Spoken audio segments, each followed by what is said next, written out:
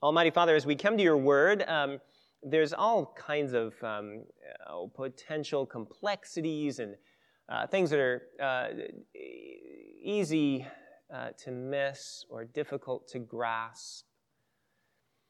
And every one of us here is, by virtue of our experience with whatever is happening in our life, there's just a lot of things that can distract us. But we ask that you would, by your Holy Spirit, work within us now. Grant us to understand precisely what it is that is true, exactly what it is that your word is teaching us. Grant us to get a clear grasp of Jesus.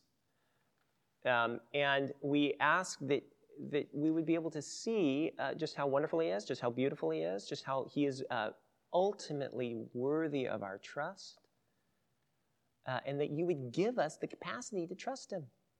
Address our questions. Address our concerns. They're not too big for you. Thank you. In Jesus' name, amen. All right, friends, as you sit down, would you please turn back to page 10, which is the reading from Colossians. Colossians is a letter written nearly 2,000 years ago by somebody called the Apostle Paul to a young church in a city called Colossae. And this letter is designed to help this young church grasp what it means to really follow Jesus authentically. And so we've been reading through it and allowing it to teach us some things. Today, we need to ask a question that every church needs to ask on a regular basis, and that every Christian needs to ask. And even if you're not a Christian, even if you're just trying to figure things out, this is still a question that you need to ask because it helps clarify the heart of true Christianity. Here's the question. Why do you do the religious things that you do? What I mean is, what is the aim in your religious life, in your spiritual life, whatever it might be? What is it that you're aiming at as you do the religious things that you do? What is it that motivates you? Why do you do the religious things that you do? And here's why it's a crucial question. Like I just said, we are continuing in our series in Paul's letter to the Colossians, and we're trying this autumn to ask and clarify ourselves on the question, what is Jesus' vision for a church? Because whatever else that we're going to do, we want to make sure we're living out that vision as best we can. Paul's letter to the Colossians helps us do that because he wrote it to coach a young church in answering that question. And in our passage today, Paul brings up a theme that is just massive throughout the whole Bible. And here's part of the theme. Following Jesus is not only a matter of what you do, it is also, very importantly, a matter of why it is that you do it. Why do you do the religious things that you do? It matters. In fact, according to Jesus, you saw this in the gospel reading, which we're not going to go into, but we see it in our epistle reading. According to Jesus, you can be the most religiously observant person around and nevertheless still find yourself utterly cut off from God. You know, people find this surprising sometimes, but you know, the Bible does not necessarily think that religion is necessarily always a good thing. In fact, the Bible is, I don't know of a more searing critique of religion than the Bible is. Don't imagine that it's naive about the toxic potential of religion. It's not. It's crushingly critical of certain types and approaches to religion. And in our passage, Paul teaches us that the religion that Jesus wants for us is a religion that is absolutely captivated by Jesus, where nothing is allowed to eclipse the priority of Jesus. And what I want to point out, what I want us to see is three things. First of all, we need to consider how is it that the Bible critiques a certain type of religion. Secondly, what's the Bible's solution? What's Paul's solution in our passage for the problem of religion? And then thirdly, what are the signs of a church is authentically living out the following of Jesus? Okay? So first of all, how does the Bible critique religion? And in order to do this, we're going to do the same thing we've been doing the last several weeks. What we're going to do is we're going to back up, we're going to look at the Old Testament and fill in a backstory, and that'll help us as we come back to Paul's letter to the Colossians to clarify things. Think about the Hebrew Scriptures, Old Testament, ancient Israel. You might imagine that the Old Testament is really glowing in its review of ancient Israel's religion. However, if you actually read it, you'll find that that's not the case at all. The Old Testament is actually scathing in its critique of the very nation that gave birth to these writings, which is one of the reasons that it kind of argues for trusting it. The Old Testament is not simple propaganda. It's too honest for that. It's too self-critical to be propaganda. Let me give you an example. The little-known story of Zechariah chapter 3. Here's the story. So this is towards the end of the Old Testament. And so a lot's happened before we get to this story I'm about ready to tell. Toward the beginning of the Old Testament, God rescues Israel out of slavery in Egypt, and then God gives Israel his law, which was meant to teach Israel how to love God and how to love one another. However, as the story of the Old Testament unfolds over centuries, it becomes very clear that Israel's terrible at both of those things. They're just terrible at loving God well, and they're broadly terrible at loving one another well. And what that leads to is eventually the whole national life collapses and Israel finds itself enslaved again. Not enslaved to Egypt, but enslaved in Babylon, or at least in exile in Babylon. Now, that's when, just a little bit after that, Zechariah gets a vision. He's a prophet. And in this vision that he describes, what he sees is he sees the Israelite high priest, a guy called Joshua. And Joshua, in this vision, is standing in front of God's throne. And it appears that it's a trial. The high priest, Joshua, is on trial in front of God. And there's Joshua, the high priest, in all of his high priestly garb and regalia. You can imagine if you think of a bishop or if you think of the pope or something like that, in all the regalia, they're standing before the throne of God. But there's a problem. And the problem is that his robes are filthy. They're just filthy. However, and this is a little awkward coming from a pulpit, they are not filthy with dirt. That's what our English translates as filthy, but it's not dirt. It's excrement. I'm trying to find a word that's appropriate. But no, I mean it's gross. It's smelly. He's full of crap, or at least surrounded by it. And it appears that in this scene, that's what God thinks of his own people's religious performance to that point. Now, why? Well, there are three reasons, and this is kind of a review of the last few weeks, but there was an outward problem, there was an inward problem, and then there was an underlying problem. The outward problem is that Israel had perpetrated terrible things over the course of hundreds of years, and therefore they had this record of guilt that stood against them. And that was part of the yuck that was on Joshua's robes. That was an outward problem, a record of guilt. Right now, everybody knows that you can be really, really popular in society, and then when your record of guilt comes clear, it destroys everything. Israel had a record of guilt. But they also had an inward problem. The inward problem is that they just didn't love... Excuse me. Okay. The inward problem is that they just didn't love God well. They didn't love God. They habitually didn't love God and didn't love one another. And so even when they did conform to the outward ritual and so forth, it ended up being regularly, not always, but regularly hypocritical. And no one likes a religious hypocrite.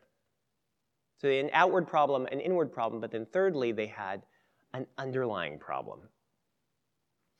And the underlying problem is, it's shown in this vision. So you've got Joshua standing before God in these filthy, disgusting robes. But not only do the robes smell, standing beside him is Satan. It's one of the few times Satan is mentioned in the Old Testament. The word Satan means accuser. And it appears that in this situation, Satan is the chief prosecutor, prosecuting a trial against Joshua the high priest. And Joshua represents the whole of the nation. And so here's Joshua standing before the throne of God under judgment with Satan standing next to him. His robes are filthy, which is indisputable evidence of his guilt. And Satan's crying guilty. Which is to say, it was an image of saying that the nation, as religious as they were under the grip of Satan. Now, all that's background, but bring that to the Colossian church. Now, here's the situation going on in Colossae. The church at Colossae was largely Gentile. They didn't primarily have a Jewish background. And yet, nevertheless, it appears that there are some teachers that had come in, and what they were saying is, you need to add a little bit of Jewish ritual, and you need to add probably a little bit of pagan ritual as well. But the idea is that if you add a little bit of this ritual and these disciplines, it'll kind of up your game before God. And the danger was that the church at Colossae was going to begin to rely increasingly upon their performance of some of these rituals and so forth. And Paul comes at them in this passage and he says, stop. It's literally satanic. Look at verse 16. Therefore, let no one pass judgment on you on questions of food and drink with regard to a festival or a new moon or Sabbath. These are a shadow of things to come, but the substance belongs to Jesus. Or skip down to verse 20. Why do you submit to regulations? Don't handle, don't taste, don't touch, according to human precepts and teachings. These have indeed an appearance of wisdom in promoting self-made religion and asceticism and severity to the body, but they are of no value in stopping the indulgence of the flesh, meaning they won't address the inward problem, nor the outward problem, nor the underlying problem. Here's what Paul's saying. He's saying, Colossians, friends, what are you thinking? Understand, it's as if Paul says, it's not that the Old Testament regulations are bad. They're not. They're good. But if you think that they will up your game before God, then you have missed the whole point of the Old Testament, says Paul. It's as if he looks at them and he says, Colossians, take it from me. I'm a recovering Pharisee. I'm a religious ninja. And it got me no further than it got Joshua. Standing before God, with slime on my robes and Satan crying out, guilty. All right, so that's the problem with mere performance-based, ritualized religion. It just doesn't work. In fact, it ends up deepening the slavery. Now, that's the problem. What's Paul's solution? And we might, I don't know about you, but we might be tempted to say something like, yes, I know. You know what? Religion doesn't work.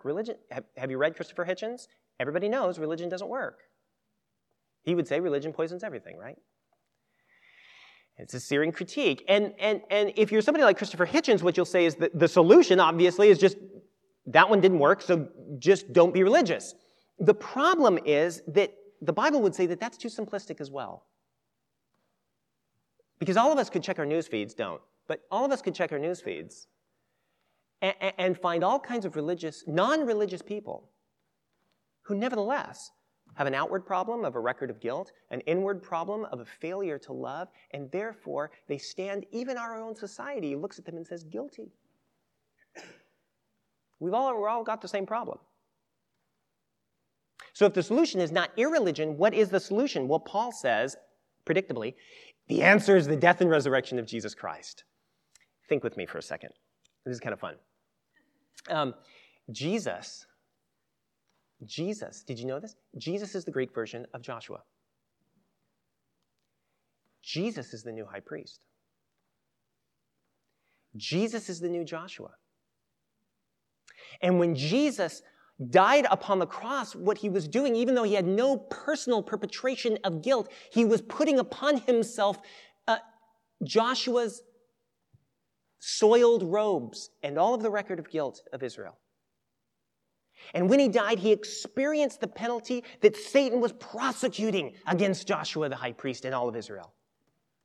That was the outward problem. It died with Jesus, the record of guilt. And then, when Jesus rose from the dead 3 days later, he rose with the ability to impart his own spirit to those who trust in him. Another way to put that is, he imparts his own love to his followers, so that if you trust in Jesus Christ, Jesus loves, so to speak, through your own soul, so that he addresses the inward problem, the inability to love well. But once he deals with the outward problem and he deals with the inward problem, he therefore destroys the underlying problem. He destroys our captivity to Satan, and that's what verse 15 is about. Look at it. Jesus, through the cross, disarmed the rulers and authorities. That's a reference to satanic and demonic evil. And put them to open shame by triumphing over them in him, or in the cross. And here's the point, friends. Jesus achieves for us what mere religious observance always fails to deliver. Only the cross can resolve the outward problem, the inward problem, and the underlying problem. And it's fleshed out in the Old Testament. Go back to Zechariah's vision, because it ends up that Zechariah's vision was not just an indictment against Israel's false performance and faulty performance, but it was also a prediction and a prophecy about the Messiah's victory. Let me read it to you. Just listen, enjoy. Story. It says this. Then he showed me Joshua the high priest standing before the angel of the Lord, and Satan standing at his right hand to accuse him. And the Lord Yahweh said to Satan, "The Lord rebuke you, Satan. The Lord who has chosen Jerusalem rebuke you. Is not this man Joshua a burning stick snatched from the fire?" Now Joshua was dressed in filthy garments as he stood before the angel. And the angel said to those who were standing before him, "Take off those filthy clothes." And then he said to Joshua, "See, I have taken away your sin, and I will put rich vestments upon you." And they put a clean turban on his head, and they clothed him, while the angel of the Lord stood by. And the Lord Almighty says, "I will remove the sin of this land in one single day," which we understand to be Good Friday. Now, here's what you need to see. The Bible's claim, audacious claim, bold, is that religious performance, even the best possible kind of it, won't by itself change us. Not really. You can follow all the rules, but it won't clear your record. You can do all the disciplines, but it won't change your heart. Not by itself. Religious performance can't set you free. And in fact, if we trust ourselves to it, it will over time deepen our slavery. This is why the Bible is so critical of religious performance as a basis of our trust. But on the other hand, what religious performance as the basis of our trust cannot do, Jesus accomplishes in the cross. And that changes everything. How does it change everything? Does it really change everything, Jim? Yeah, it does. In this way. I knew you were asking. I was imagining you were asking me a question. If Jesus has accomplished everything so that our filthy robes can be replaced with his pure vestments, then what that means is that the animating center of our religion must be trust in Jesus and not ourselves. Faith in Jesus is everything. Paul uses the image of a body. My body is moving. My hand is moving in part because it's attached to my head. Sever my body from my head and it will die. Doesn't mean my body is a problem, but it means it's meant to work together. The same way in Christianity. We trust in Christ and that animates everything because he's our head. Now, I'm imagining somebody coming back at me. Jim, just play along. Jim, does that mean that obedience doesn't matter for Christians? Does that mean that the spiritual disciplines don't matter? Of course it doesn't. It doesn't mean that. Please don't think it does. Keep reading in Colossians. We'll get there. But it matters in this way. The Old Testament ritual, verse 17, is a shadow that was meant to get us ready for the reality and the substance, which is Christ. And the same is true of all true Christian ritual and discipline. All true Christian ritual and discipline is meant to show us we need Jesus and to increase our trust in Jesus that he's accomplished everything necessary for us and to bind us together to him. Or let me put it this way. The central test of true religion is in verse 19, and I'll put it as a question. Does our religion drive us, to verse 19, hold fast to the head, which is Christ, from whom the whole body, nourished and knit together through its joints and ligaments, grows with a growth that is from God? So that's why I asked the question. Why do you do the religious things that you do? How you answer that question will determine almost everything about your walk with Christ. Let me tell a story. This is a parable. It's about a guy called Robert. If your name's Robert, whatever. I was just pulling it out of thin air. I want you to imagine that Robert is a foodie, loves food, probably lives in Brooklyn. I don't know, because that's where they all live. And some of you are thinking, that's true, actually. And so Robert, he learns to cook, and he becomes a chef. He becomes a chef of a very small, one-off place. And he writes a book about food, and everybody loves Robert's food and loves what he says about food and everything. But then one day, Robert gets rushed to the hospital, and it ends up that Robert is malnourished.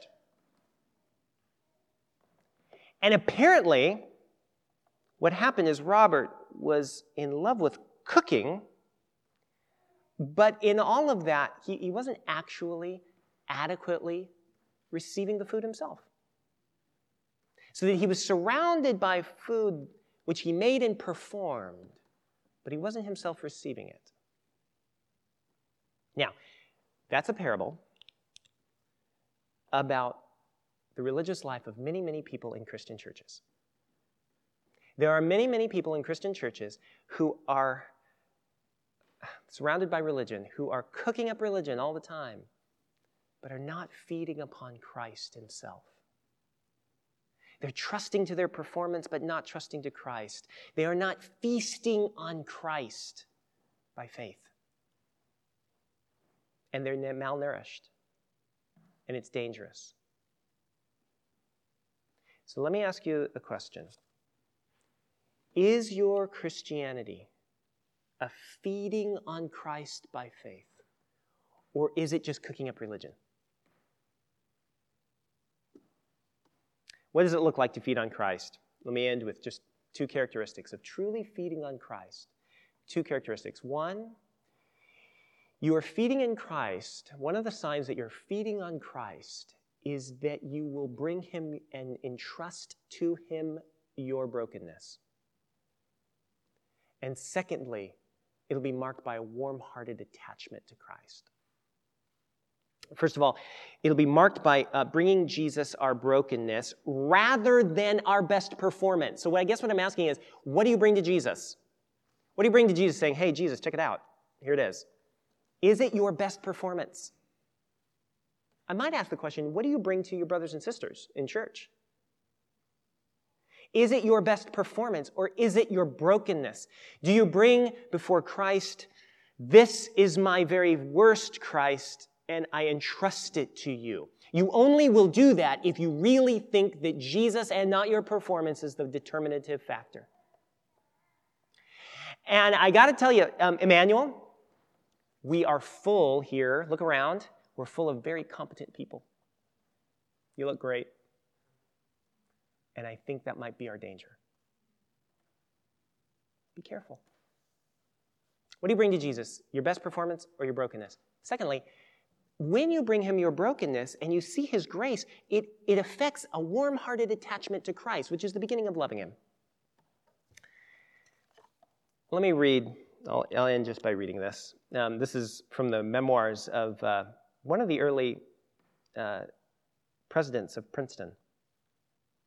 But it illustrates that warm-hearted connection to Christ. It says this: "It has often appeared to me delightful to be united to Christ, to have him for my head, and to be a member of his body, and also to have Christ for my teacher and my prophet. I very often think with sweetness and longings and pantings of soul of being a little child and taking hold of Christ, and being led by him through the wilderness of this world. I love to think of coming to Christ, to receive salvation from him, poor in spirit and quite empty of self, humbly exalting him alone, cut off entirely from my own root, in order to grow into and out of Christ. To have God in Christ be all in all, and to live by faith on the Son of God, a life of humble, unfeigned confidence in him."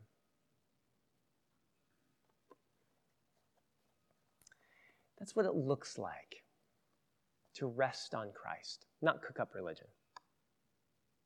And so where are you?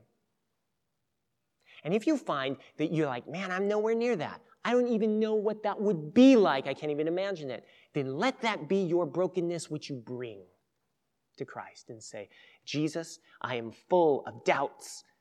I am full of shame. I am full of an inability to even move my heart at all towards you in love. Bring exactly that and lay it at the foot of the cross. And let Jesus Christ come and take off that robe and put on his own and stand beside you, expelling Satan from your right hand and standing beside you now as your advocate to say to God, Father, this one belongs to us. Amen.